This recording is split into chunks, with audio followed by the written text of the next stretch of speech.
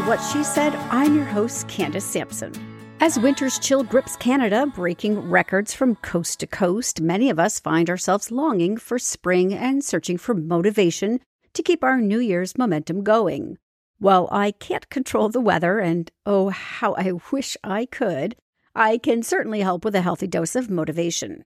Today's show is packed with inspiring stories and empowering conversations. Here's what's coming up. We start with a topic close to my heart, the power of a woman's voice. Jam Gamble, a respected advocate for amplifying voices and the founder of Slay the Mic, joins me to discuss empowering women to use their voices confidently. Jam's journey is a testament to the impact of speaking up, whether in the boardroom, on stage, or in daily life. We'll explore how we can all learn to speak up and be heard. Anne Brodie is in with strong female leads, including Origin from master storyteller Ava DuVernay, Memory with Jessica Chastain, and The Braid, which pays tribute to the determination of women to overcome every manner of obstacle to keep life moving forward. Renowned journalist and author Pamela Wallin shares insights from her book, Cats, True Tales and Life Lessons from a Purring Companion. Co-authored by her Siamese cat, Kitty, this book delves into the unique bond between cats and their humans. Whether you're a cat lover or simply curious, Pamela's stories are sure to enchant. Feeling overwhelmed by January's push for resolutions?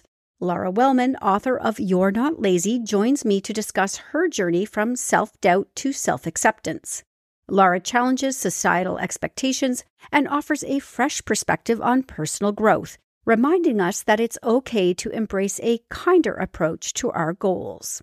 Finally, Kalina Powell, a deaf motivational speaker and coach who embodies resilience and empowerment, joins me. Despite the challenges of her hearing impairment, Kalina's journey is one of success and inspiration, offering hope and motivation to others facing obstacles.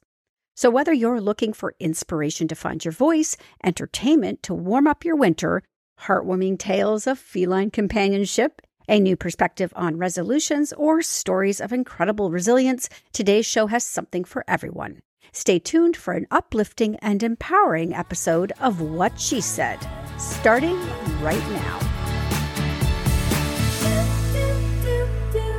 We're kicking off today's show with a topic that's obviously very close to my heart, the power of a woman's voice and the importance of believing in it. Joining me is Jam Gamble, a renowned advocate for amplifying voices and the founder of Slay the Mic. Jam's work is all about empowering women to trust their abilities and use their voices confidently. Her journey and the impact she's made are truly inspiring. Whether it's in the boardroom, on a public stage, or in everyday conversations, finding and using our voice is a crucial step towards empowerment. So let's explore how we can all learn to speak up and be heard with Jam. Welcome to What She Said, Jam. It's nice to have you here. This is so cool. I've been waiting for this conversation. Me too, actually. I've been sort of quietly stalking your Instagram now for a little while, and I saw a video you did the other day, and I thought, I cannot wait anymore. I have to reach out to her. So I'm so glad you're here. Can we start? Can you sort of talk about the journey with Slay the Mic? Because it's inspiring, and maybe just share what brought you to that point. Oh, gosh. I love reflecting on this journey. So I've always been a talker. I'm the kid who got into a lot of trouble for talking. Teachers thought it was a problem. Bosses thought it was a problem. My mom thought it was a problem. And for a while, I didn't know how to really use it because people saw it as a problem. When I graduated from college, my mom's advice to me was not to be basic. And I was like, okay, solid advice, Mom. I'm going to take that. I'm going to run with it. And my background at the time was in special education. So I took my love of talking and teaching and just connecting with people and my passion for special education. And I started doing small little talks and workshops on disability awareness and inclusion. That led me to accidentally launching a TV show called A Voice for All, and became a TV host, had a show for 6 seasons. I winged it, never had a teleprompter or notes or any of that. And from there, that's when I got into doing small event hosting and again, little talks here and there. And every time I got off the stage, people would always ask me, like, how do you do that? And believe it or not, I never knew public speaking was a fear. Wow. Because I got into trouble for it. I didn't know people were scared of talking. I didn't even know that public speaking coaches were a thing. I only got introduced to one when I was hosting TEDx, and they paired me with a speaking coach, and I convinced her to let me wing TEDx.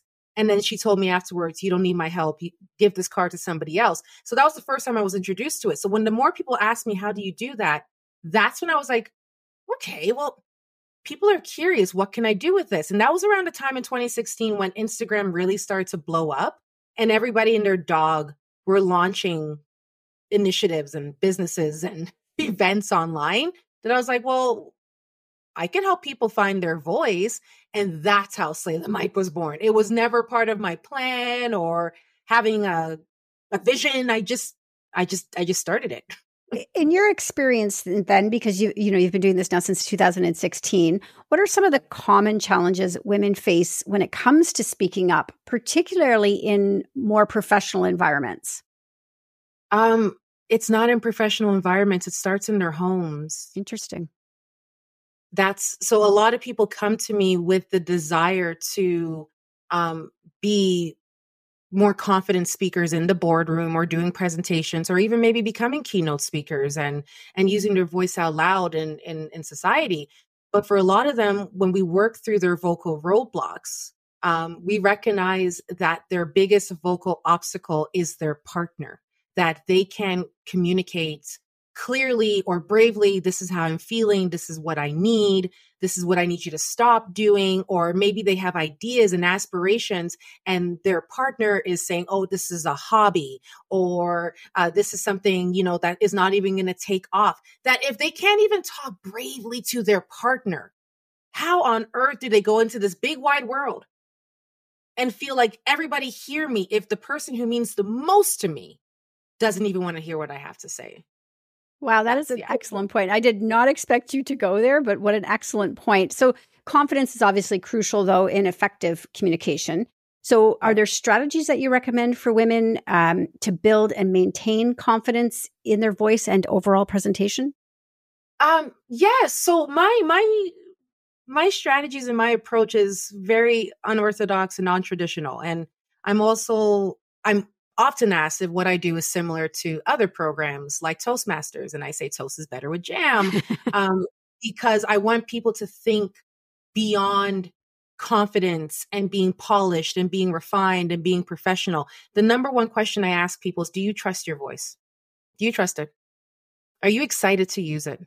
Do you have faith in your ability to use it? What are you excited to say? And those are the questions that people are often tripped up over. That they're like, excited. I don't, because again, especially as women, we're so structured to be like, go, go, go, go, go. And climbing that corporate ladder and being seen as a boss and somebody who gets the job done and all those things. I ask people, I want you to just think outside of your role. What are you excited to talk about? And that's when you see tears. And that's when you see like the walls coming up because they've never thought about how they're using their voice to talk about the things that really make them excited, So in terms of strategies, I ask people to get excited. I want you to feel so connected to your voice that you could use it everywhere. And when you start to visualize where you want to use your voice and what you want to say, that to me is one of the number one most effective strategies to get people excited and to build that confidence. Because forget confident, you're excited to talk about the things that matter to you. For a lot of women, they struggle with stepping up into a room with a lot of male voices there. So how do the dynamics in a room change when women confidently voice their thoughts and ideas, especially in traditionally male-dominated spaces? Have you seen that in action? I have, but I've also seen it with women in the room. Interesting. I've really had my eyes opened not this year, but last year in a couple of corporate talks I've done. And we are so used to men being audacious and saying what comes to mind and just being brave and comfortable enough to say whatever, comes to their spirit. And in my experience, the men that have been in the room have been just as broken as the women and feel that they have to put up this front in order for people to listen to them. So there are similarities in the vocal roadblocks, but for some of the women that I've worked with, and not generalizing all, but some of the women, it goes back to, again, that intimidation. I can think of one client in particular. She recognized that her inability to talk to her husband was also impacting her ability to talk to other men that she worked with, because her husband was in the same company, was also in a corporate role. And she had these headbutts moments with him that with the other men, she felt that if my husband's not taking me seriously, they're not taking me seriously. And that made it really hard for her. You mentioned in the beginning that, you didn't realize public speaking was a genuine fear for a lot of people. So how do you help people address that fear? Because it is such a common hurdle. We have to start with, what are you scared of? So my mom, when my mom is disappointed with the family, she likes to say, people in this family. And I go, Mom, there's 5 of us. Who is the problematic person? Is it the dog? Is it my brother? Is it my stepdad? Is it me? It's me, isn't it? Right? So when we say, I have a fear of public speaking, you are now telling your brain and your gut, we are scared of speaking everywhere and to anyone. Be specific. Are you fearful of using your voice at work? Are you fearful of being vulnerable because you were conditioned to believe as a child that you're not supposed to talk about your innermost, deepest feelings? You're supposed to keep that to yourself. Be specific. And when we get to the specific, then we realize, wait a second, I could talk in a restaurant. I could talk at a networking event. I just can't talk here. Okay, now we've addressed the area. Let's work on that. We're going to take a quick commercial break. We're talking with Jan Gamble about finding and using your voice, and we'll be right back with more. Hey there, it's Candace, and I've got a health tip that's too good to keep to myself. Ever heard of New Roots Herbal? Since 1985, this Canadian brand has been redefining what it means to be thorough. With an impressive team of scientists and over 8,000 square feet of advanced lab space, they test every ingredient 3 times to ensure you're getting the safest, most effective products on the market. So if you're like me and want the best for your health and for those you love, New Roots Herbal is the way to go. You can find their exceptional products exclusively at health food stores near you. Visit newrootsherbal.com to find a location in your area. Have you ever thought, I'd love to have a podcast just like this one? Well, I can help. My name is Matt Kundle, and everyone at my company, the Sound Off Podcast Network, had a hand in making this show. Whether it was about the sound, the discoverability, or that you're just enjoying the show, we are all about the detail. If you think you have a podcast in you, reach out to me via email, matt@soundoff.network, or check out the website and become one of the great podcasts we work with at soundoff.network.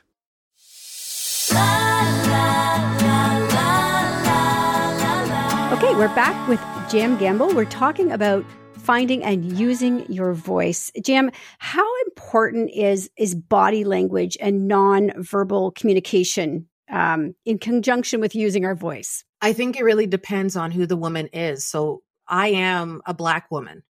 So my body language, unfortunately, has been misinterpreted and misunderstood for years. If I cross my arms, that comes across as being aggressive. If I am biting my lip, or if my face is stern, we're told to smile, that we look angry. So maybe for somebody who is non-racialized, their body language might be interpreted as being non-threatening, while mine might be coming across as I'm argumentative and combative. But in general, I think body language does help tell a story. But if people are really connected to the speaker, they're looking at your facial expressions. And I think we often overlook the power of a smile, or somebody who's looking up in the air when they talk, because we've been conditioned to believe that confident speakers are looking you dead in the eye. They're not looking up. They're not saying, But to me, if I'm listening to someone share their story and they're taking a moment to pause, and their body, their weight is shifting from foot to foot, they're looking up, that to me is a speaker who's speaking in the moment. They're thinking and speaking in real time. This is not something that has been orchestrated or rehearsed. So I think it really, again, it comes across differently to whoever the audience is and where they're at. Because if I'm feeling, down, or if I'm feeling not willing to really take this talk in, maybe how the speaker's body language is, I'm misinterpreting it because of where I'm at. So I don't put a whole lot of stock into body language. But it is an important component. Yes. And do you think there's a difference between using our voice, if we're, at a conference or, at work and online? Because I think a lot of women might struggle to share their true voice online because of pushback and trolls and so on. Do you address that with people? I do. And I don't call people who decide to attack people online for using their voice or sharing their story or talking about their ideas. They're not trolls. They are a-holes. Trolls are fictional characters that live under a bridge with big feet and a beard. So when we tell someone, oh, that's just a troll, you're essentially telling that person, the person who's causing you pain and anguish isn't real. It isn't real. So we talk about setting those boundaries online, practicing blocking, reporting, doing those types of things. But I think for a lot of people, one of their vocal roadblocks online is the fact that they are worried if people who work with them come across their accounts. And I'm like, we really need to change this thinking. Like, oh my gosh, Susan from finance is going to find me doing my makeup routine in the morning. Oh no, I can't have that. Like, we're humans. We have to remember that we are humans who are multifaceted with multiple interests, and our 9 to 5 is not just what we're about. So I'm guessing that you're a bit of an extrovert. Some days, but I've also recognized the importance of being an introvert as a speaker to protect my energy. Well, I was going to say, because I think some people are naturally more introverted, and they may struggle a little bit more with speaking out. Do you have any advice for somebody listening who is, introverted, or I hate the word, shy? Yeah. Guess what? There's going to be people in the audience who are also shy and introverted. Yeah. Your people are there. So if you are a shy person, if I'm a shy audience member and I see you coming across as shy, I'm going to go, we have something in common. And if that shy speaker could share their story or share their opinion, I could do it too. So even if you are introverted and quiet, you could also be motivational and inspirational. And I suspect, because you're running these courses and you're on TV or on radio, you're sharing your voice everywhere, that you're building a bit of a community. Yes. And so how can women support each other in finding and using their voices, both in the workplace and in their personal life, building again on that sense of community? Yes. Community over competition, always. I am really blessed to have an incredible online community that if I went online and said, can someone just make me feel really happy? They will either send voice notes or messages to lift my spirit. I think we celebrate people who are already up there more than they need to be celebrated. And we really need to be celebrating those around us.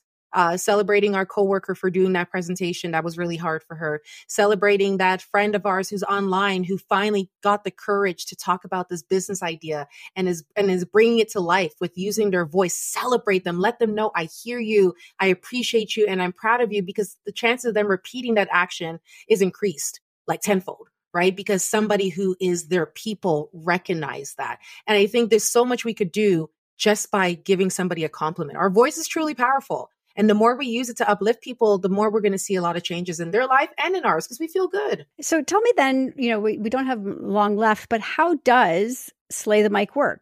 Did they sign up online? Is this in person? No, so there are learning opportunities in person where I go on the road and I do workshops, but the Slay the Mic program is ran online. It's a virtual course. I teach live twice per week. It's my way of being in touch with my speakers and seeing their vocal development over the course of 11 weeks. And yeah, they sign up online and then we get to work.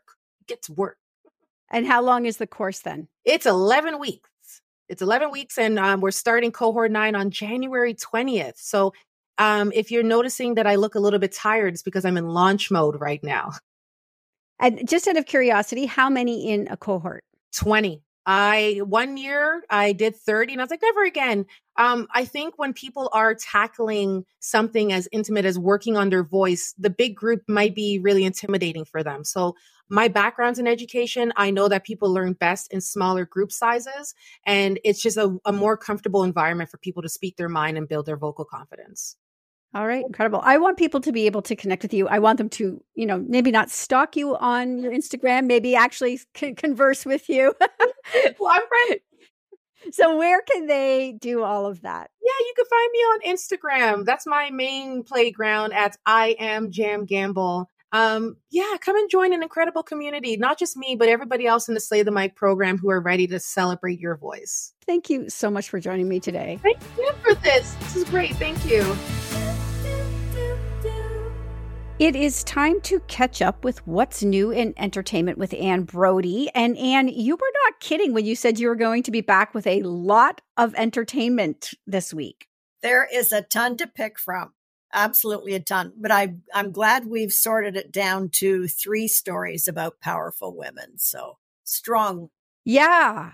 Oh, I was watching the trailers yesterday and I was so moved. And it was actually like a little bit of an intensity scale in the way it was ordered. So let's start with Origin. And I love Ava DuVernay. Just love her. And, you know, she is one of the nicest people I've ever met on the interview circuit. I have such fond feelings for her. But she's brilliant. And her new film, Origin, is based on Pulitzer Prize winning journalist Isabel Wilkerson, played by Anjanou Ellis-Taylor. And she is outstanding. Now, she's written a book about caste, whatever you want to call it. And so she has put together, she's a professor, but she has an author, but she's put together the threads that bind slavery, Nazism, the untouchable system in India, and the deaths of people like Trayvon Martin. And she combines that with a story that she's going through with her own family. So it's a very strong thread that ties these ideas together. And she thinks that the idea of caste, all of that comes from one single impulse, and that's to create otherness. So she takes us to Nazi Germany back in time. She takes us to India to see the dreadful conditions under which the untouchables live. And actually, there's more about that later. But it's quite astounding. She has a white boyfriend, and he's murdered. So that's all part of it, too. And she has this really interesting conversation with a plumber, played by Nick Offerman. He comes into her house to fix something. He's wearing a MAGA cap, and he doesn't want to work for her. He just doesn't. But then she sits down. She's, smart woman. And she draws him into a conversation about parents. And before long, he puts his bag down and gets to it, does the work. I mean, she, on big and little terms, she is effective and humane. So it's a beautiful thing. Yeah, first off, I had never heard of the book, so I definitely want to read it. And I just love the way Ava DuVernay just weaves together her movies. It's just brilliant. It doesn't spoon feed you. It makes you think, but she connects all the dots for you. And she's just brilliant. So I can't wait to see it. Very elegant, her film. Let's talk about Memory with Jessica Chastain. I love her as well. She is such a strong actress. So let's touch on that for a little bit. Yes. Now, I'll just give you a little bit of gossip. She won the Oscar for The Eyes of Tammy Faye Baker. Very glamorous, everyone's cheering her and everything. And a week later, she begins work on this micro mini film called Memory. She does her own hair, makeup, wardrobe. There's no dressing room. It's just shot in this crummy part of Manhattan.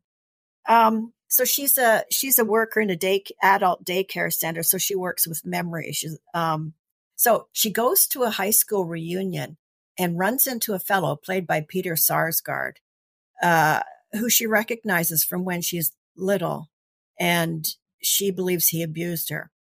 So for some reason, he follows her home. She tries to ditch him, but he keeps there, and he sleeps outside of her home in a tire. So she has him removed, calls his sister, and finds out that he is, despite the fact that he's his age, like, maybe 40, he has dementia. So she decides that she will care for him as a social worker. And they develop this wonderful, understanding relationship. She too has problems. She's a recovering alcoholic. So the two of them sort their problems out together and fall in love. And I mean, it's tough. There are tough parts of it, and it's difficult to watch at times, but it is so rewarding. And the performances are incredible. Plus, we have Jessica Harper, who plays her bad mother.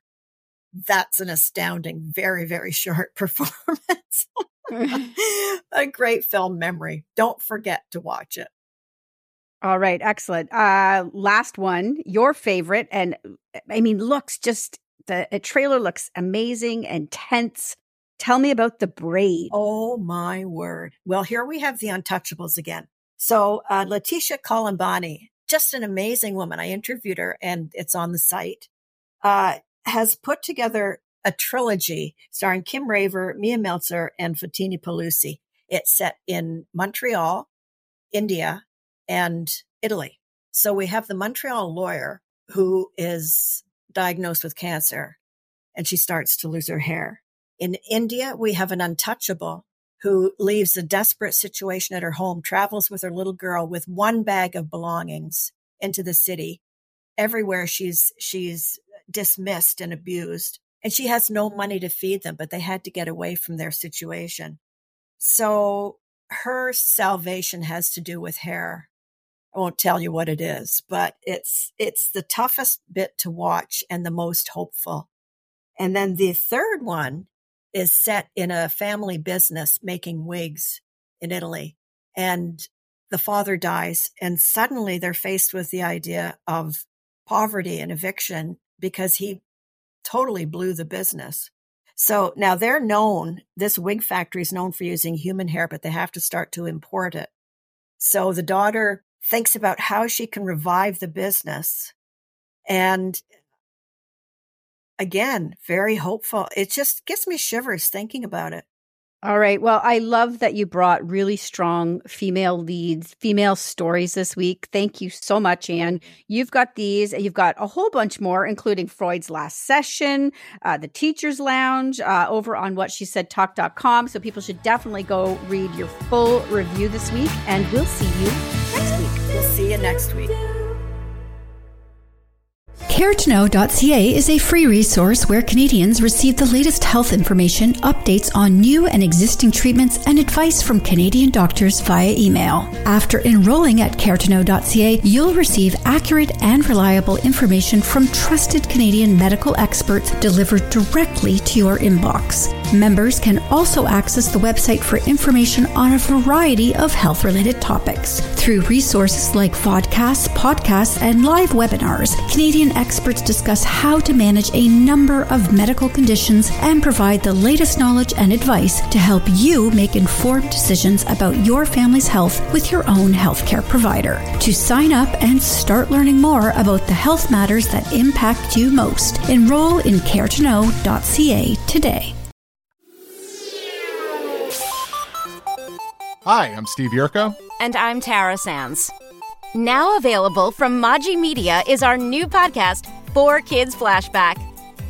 4Kids is the company who brought you the English dub of Pokémon in the late 90s and so many other shows like Yu-Gi-Oh!, Shaman King, Teenage Mutant Ninja Turtles, Kirby, the infamous One Piece dub, and so many more. We'll be talking to the people who worked at 4Kids. Actors, directors, writers, editors, producers, engineers, you get the point. And hopefully get the answers to questions both you and I have about the company.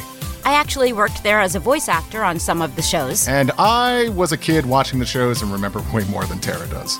And thank God for that.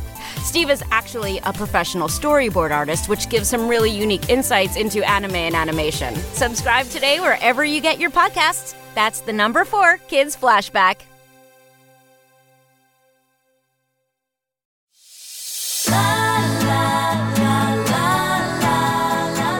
I'm now joined by renowned Canadian journalist, broadcaster, and author Pamela Wallin. As we step into the cozy world of feline companionship, Pamela is here to share insights from her book, Cats, True Tales and Life Lessons from a Purring Companion. This book, co-authored by her beloved Siamese cat, Kitty, is not just a heartwarming collection of stories, but also a deep exploration of the bond between cats and their human friends. Whether you're a cat lover or just curious about these enigmatic creatures, Pamela's tales and insights are sure to captivate you. Let's dive into the purring world of cats and discover the life lessons they have to offer. Welcome to What She Said, Pamela. Great to see you, Candace. Thank you for the invitation. It's wonderful. Well, I have to tell you, I'm a little nervous having a legend with me on the show today. So I'm going to do my best to, keep up with you.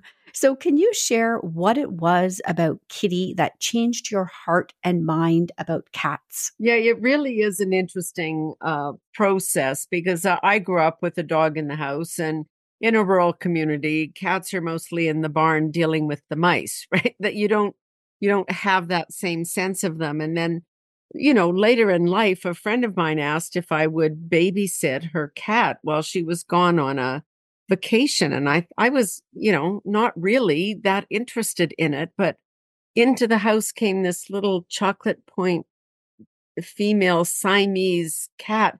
They're pieces of art, right? They're so gorgeous. Anyway, she was there a couple of months, and then I thought, okay, I don't even want to give her back.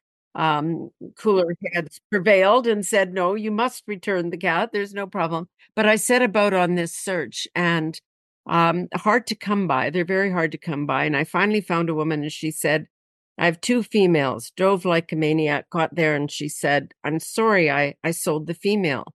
And I said, but you said you had 2.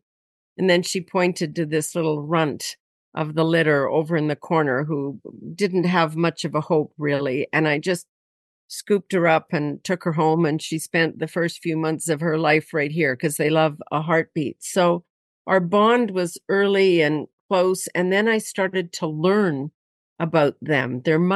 Cats are much, much different than dogs, and I hadn't appreciated that truly. So it was quite a bonding experience. She was there with me, as they say, in sickness and in health, and divorce and losing jobs and changing countries and the whole thing. So it really gave me a lot of insight into what they give us, what we can learn from them. I think she made me a kinder, gentler person.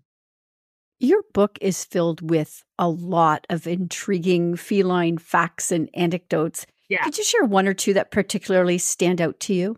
Well, it just overwhelmed me when I started to read that. I mean, they have been around for 12,000 years, these creatures, and they were goddesses in Egypt, and, everybody from sailors to, witches had some contact with these creatures. And I remember first reading, when I was young, reading The Diary of Anne Frank, and it's hard when you're a child to really appreciate that.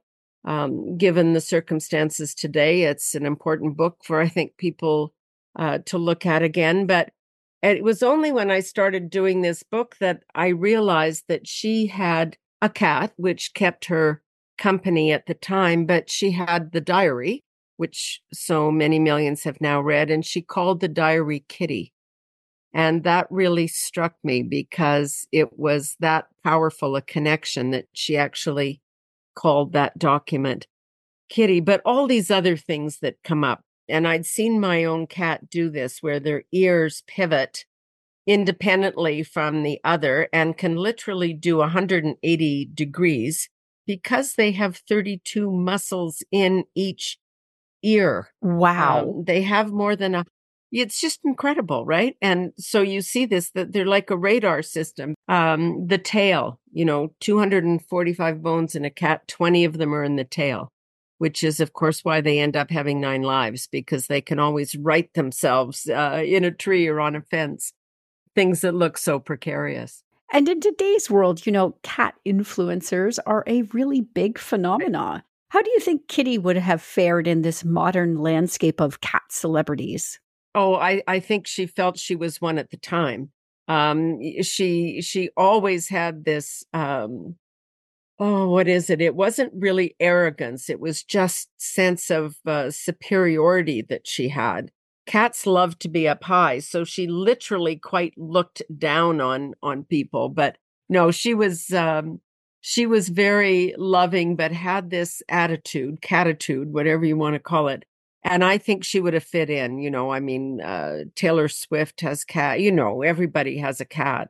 they've always been there in film, in music, in print, part of our culture for a very, very, very long time. So that they are now taking the internet by storm is not really a surprise. And you've also included interviews with cat owners and experts in your book. What was one of the most surprising or touching stories you came across during these interviews?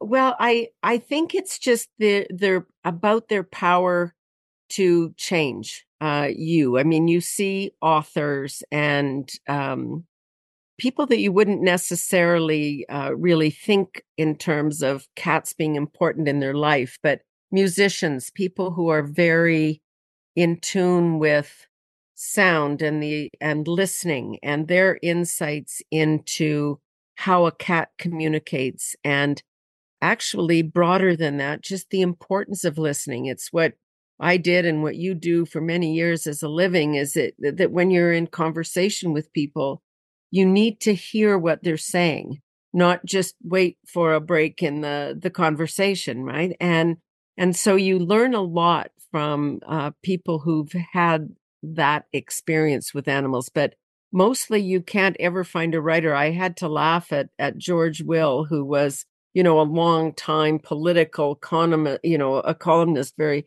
tough guy in Washington, saying, if you have a cat, you don't need a vase or art in the room because you have all the beauty you need. Like these things somehow don't necessarily fit, but you find so many people that have that view of them, that they're a piece of art. Would you say that you are firmly a cat person now, or do you still sort of go half and half? I don't know. I'm a pet person. I have no animal in my life right now because of the nature of the job. I'm on an airplane all of the time, sometimes 4 times a week.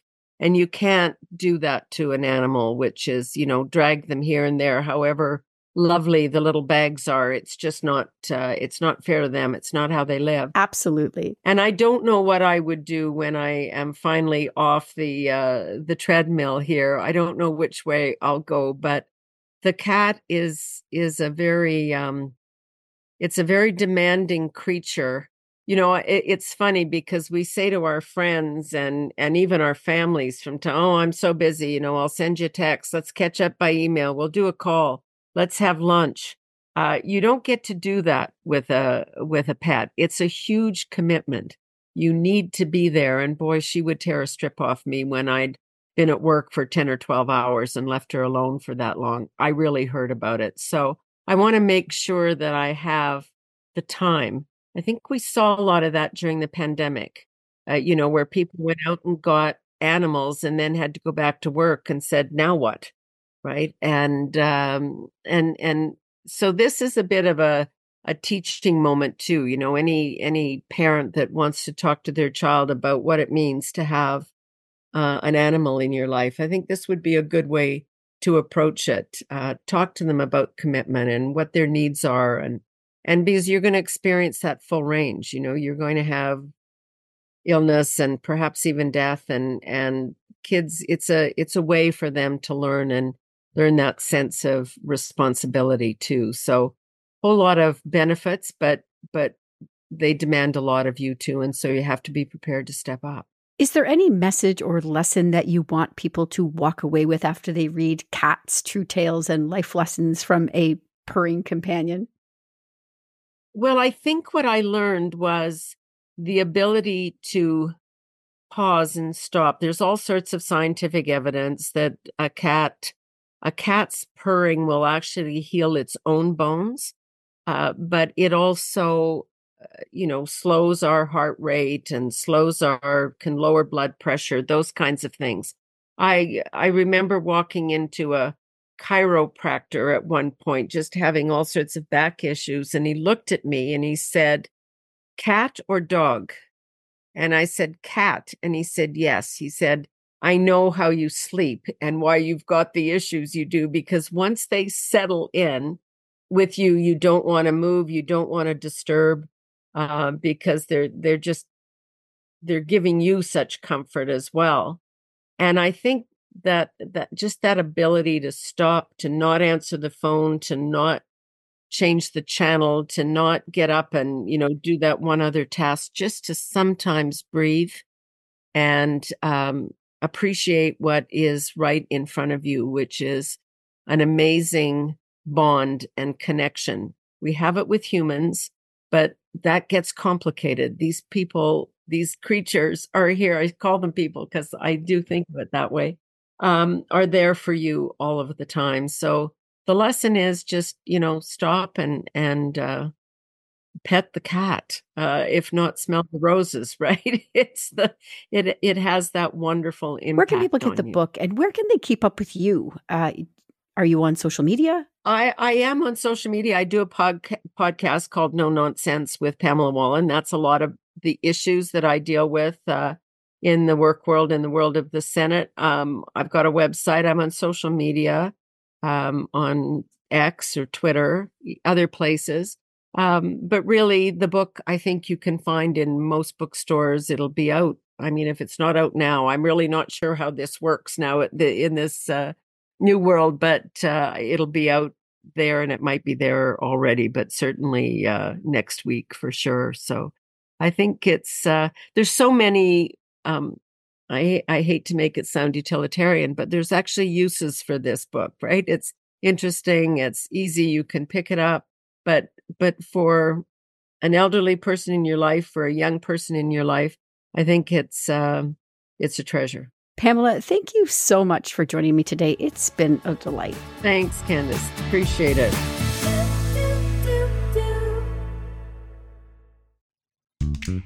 Hello, I'm Wendy Mesley. There you are. A lot of people have wondered what happened to you. I could say the same about you, Maureen Holloway. Well, here we are, a few years after we left our previous jobs. We've been busy. We have a podcast. I know, you're thinking who doesn't, but ours is really good. It's called Women of Ill Repute. We don't just talk to women, though, just the most interesting people you'd ever want to meet. Artists, musicians, comedians, doctors, activists, convicts, writers, sex workers. Drop some names. Jan Arden, Pamela Anderson, Bruce Coburn, Samantha Irby, Louise Penny, Marilyn Dennis, Colin Mockery. We laugh, we cry, sometimes we argue. Come and find us. Our website is womenofillrepute.com. Or try Apple, Spotify, and all the podcast places. So now you know what happened to us. Women of Ill Repute.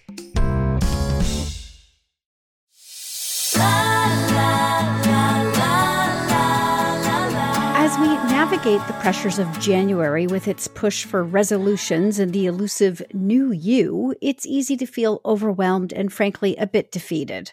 But what if we're approaching this all wrong? Today, I'm joined by Laura Wellman, author of the book You're Not Lazy, and whose journey from self-doubt to embracing ease and self-acceptance is not just inspiring, but a much-needed perspective shift. With over 15 years of entrepreneurship and helping thousands find their path to happiness, Laura challenges the societal expectations that weigh us down. In a world where 43% of us drop our resolutions by the end of January, Laura's insights are more relevant than ever.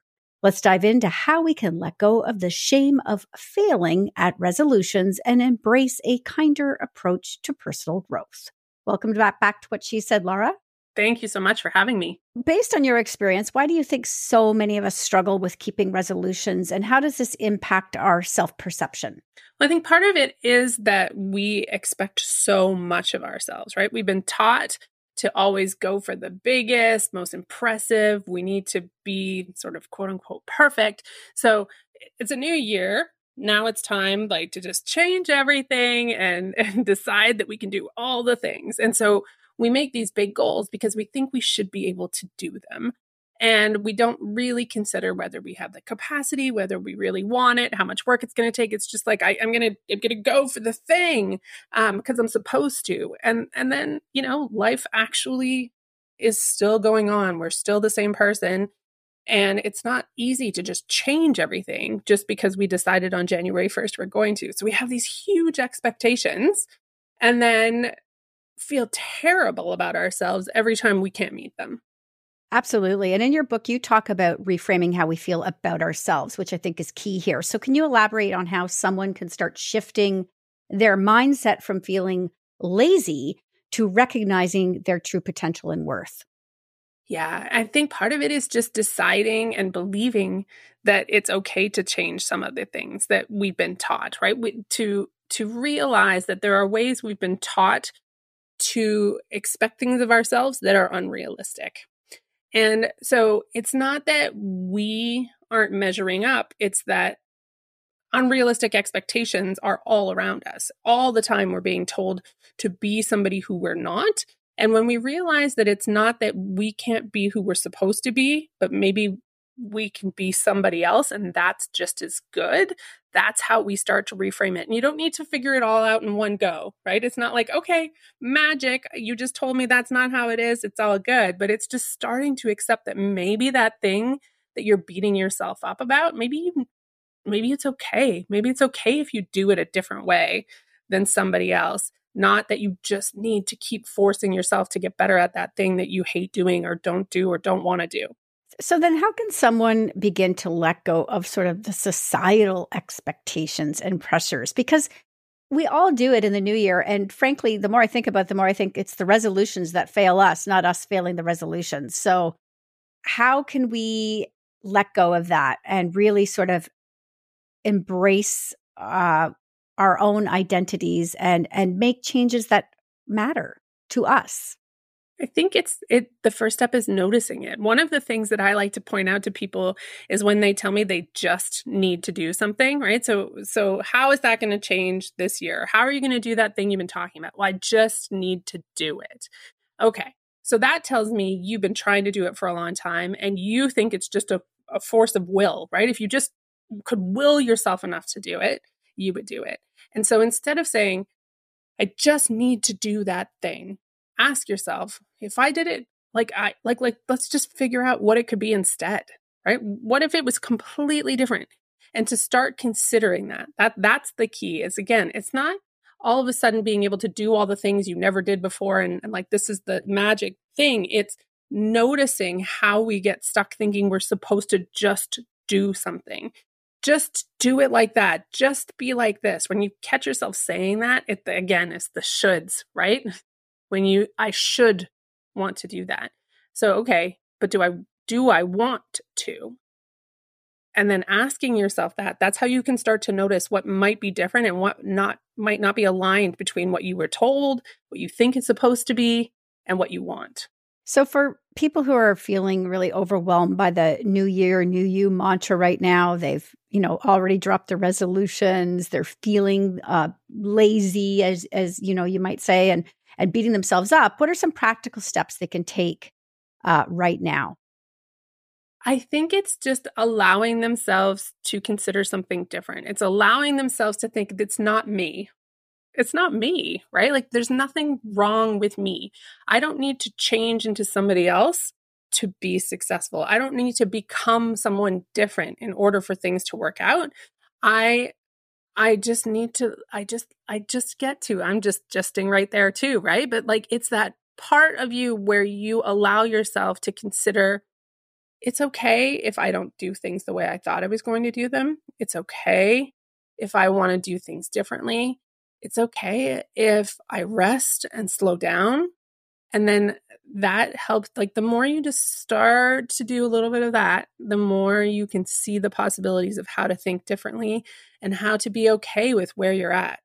Again, it's not a magic solution, but noticing is the first step. It's really important.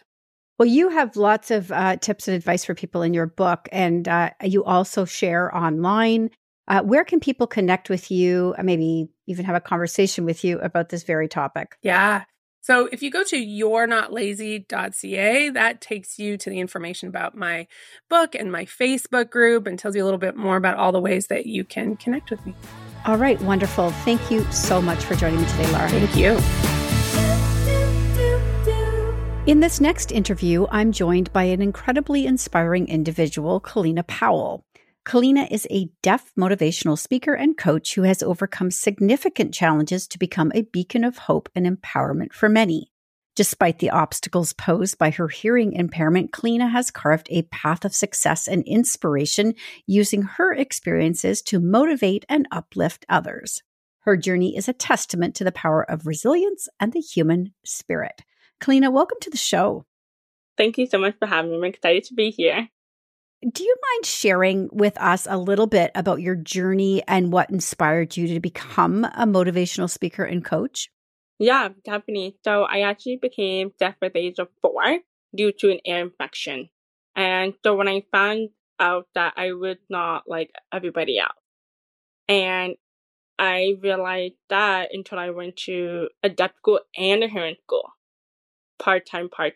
And that's when I realized that why is there not enough speakers for the deaf community or even the disability community? Why is there no reputation about them?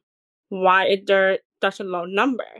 And it's very unfortunate for me when I was growing up. I was always looking up online, like, is there any deaf coach or any deaf speaker? Or I couldn't find anything. And it was so sad, and it breaks my heart that a lot of time people don't have that role model, how they have. So I'm here in coming patient, become a motivational speaker. So as a deaf individual, then, what unique challenges have you faced in your personal and professional career, and how have you overcome them? Definitely. So there's a lot of struggles I faced, especially learning how to communicate, right? So a lot of people always ask the question, like, how do you communicate with the hearing person if you're hard of hearing? And I said, I lip read, actually. So that's how I navigate through my conversation with the hearing person. And I also always ask people to take their time when they're speaking for me, because I always do let them know ahead of time, like, hey, by the way, I'm hard of hearing. I need you to talk for yourself for me. And secondly, what I do is I take care of myself, right? I feel like a lot of us don't really take care of ourselves, especially when you're trying to become the best version of yourself. And, like they always say, like, if you want to earn that respect from other people, you have to respect yourself. And especially coming from someone who's a disabled person, a lot of us sometimes don't respect ourselves. And if we cannot respect ourselves, how can we respect other people? And that's literally how I did it and how I navigate the world, especially the hearing community. So your work emphasizes empowerment and self-belief. How do you help others, especially those with disabilities, to find their inner strength and confidence? So for me, what I do is I do focus on the positive psychology. I do not look at negative psychology. So I basically focus on what is it that is stuck in them. We work on it together. So I provide a worksheet, or we'll do like a role play acting during the therapy session. And while I also provide a lot of like resources for them around their area. And I think that's super important, especially for someone who is disabled. Sometimes we try to look for resources and we can't find it. And thirdly, what I do is I encourage my clients to do something out of the comfort zone. So for example, one of my clients who self-doubt a lot. And I encourage her to do something completely small, nothing too big. And she's like, no, I think I can do that.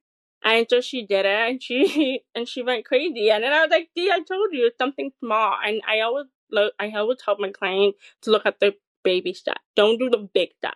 How are we supposed to do the big step if we can't go farther?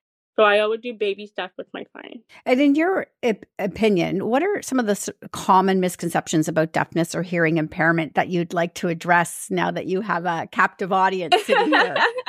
The misconception is that every deaf person knows ASL. That's the big one. A lot of people came to me like, hey, do you know ASL? Can you teach me ASL? And I said, I'm not influenced in it, unfortunately. And people were like, wait, what? And I was like, yeah, I don't know. I only say thank you, you're welcome. That's the basic things, but I'm not influenced in that. And also, too, is that we cannot communicate. I know a lot of people just turn their back on us a lot of time because they think that we cannot understand, or they feel like, I don't want to repeat myself again. So that is something that that's a lot of true deception, but there's so much more, but I'm going to keep it short, so. Well, you're sitting here on the radio and podcast with me, so it's very clear that you can communicate just fine. Tell me, what is next for you, Kalina? Definitely. What is next for me is to be in more panels discussing how to be more inclusive for the deaf community. And secondly, I'm going to be working on a children's book that hopefully, cross my fingers, should be released by the end of this year. And thirdly, just doing a lot more speaking and even too, just getting myself out there across the globe try to be in panel discussion and even speaking. Well, I think you're delightful. I loved having you here. You have a book, you have social channels, you have a website. So why don't you rhyme these off for people so that they can find you? Yeah, definitely. Everybody can find me on Instagram, Deb Queen-Ba. Second, you can find me on Facebook, Kalina Powell. Thirdly, my website, which is kalinaempowerment.com. All right, wonderful. Thank you so much for joining me today, Kalina. Thank you for having me. That's it for What She Said this week. Stay up to date with my newsletter by signing up at whatshesaidtalk.com and be sure to follow on social at What She Said Talk on Facebook, Instagram, and X for videos of these interviews and more. You can also catch me on TikTok and Threads at Candace Said. Finally, be sure to subscribe to What She Said with Candace Sampson wherever you listen to podcasts to catch past episodes and extended interviews. I'll be back next week with more What She Said.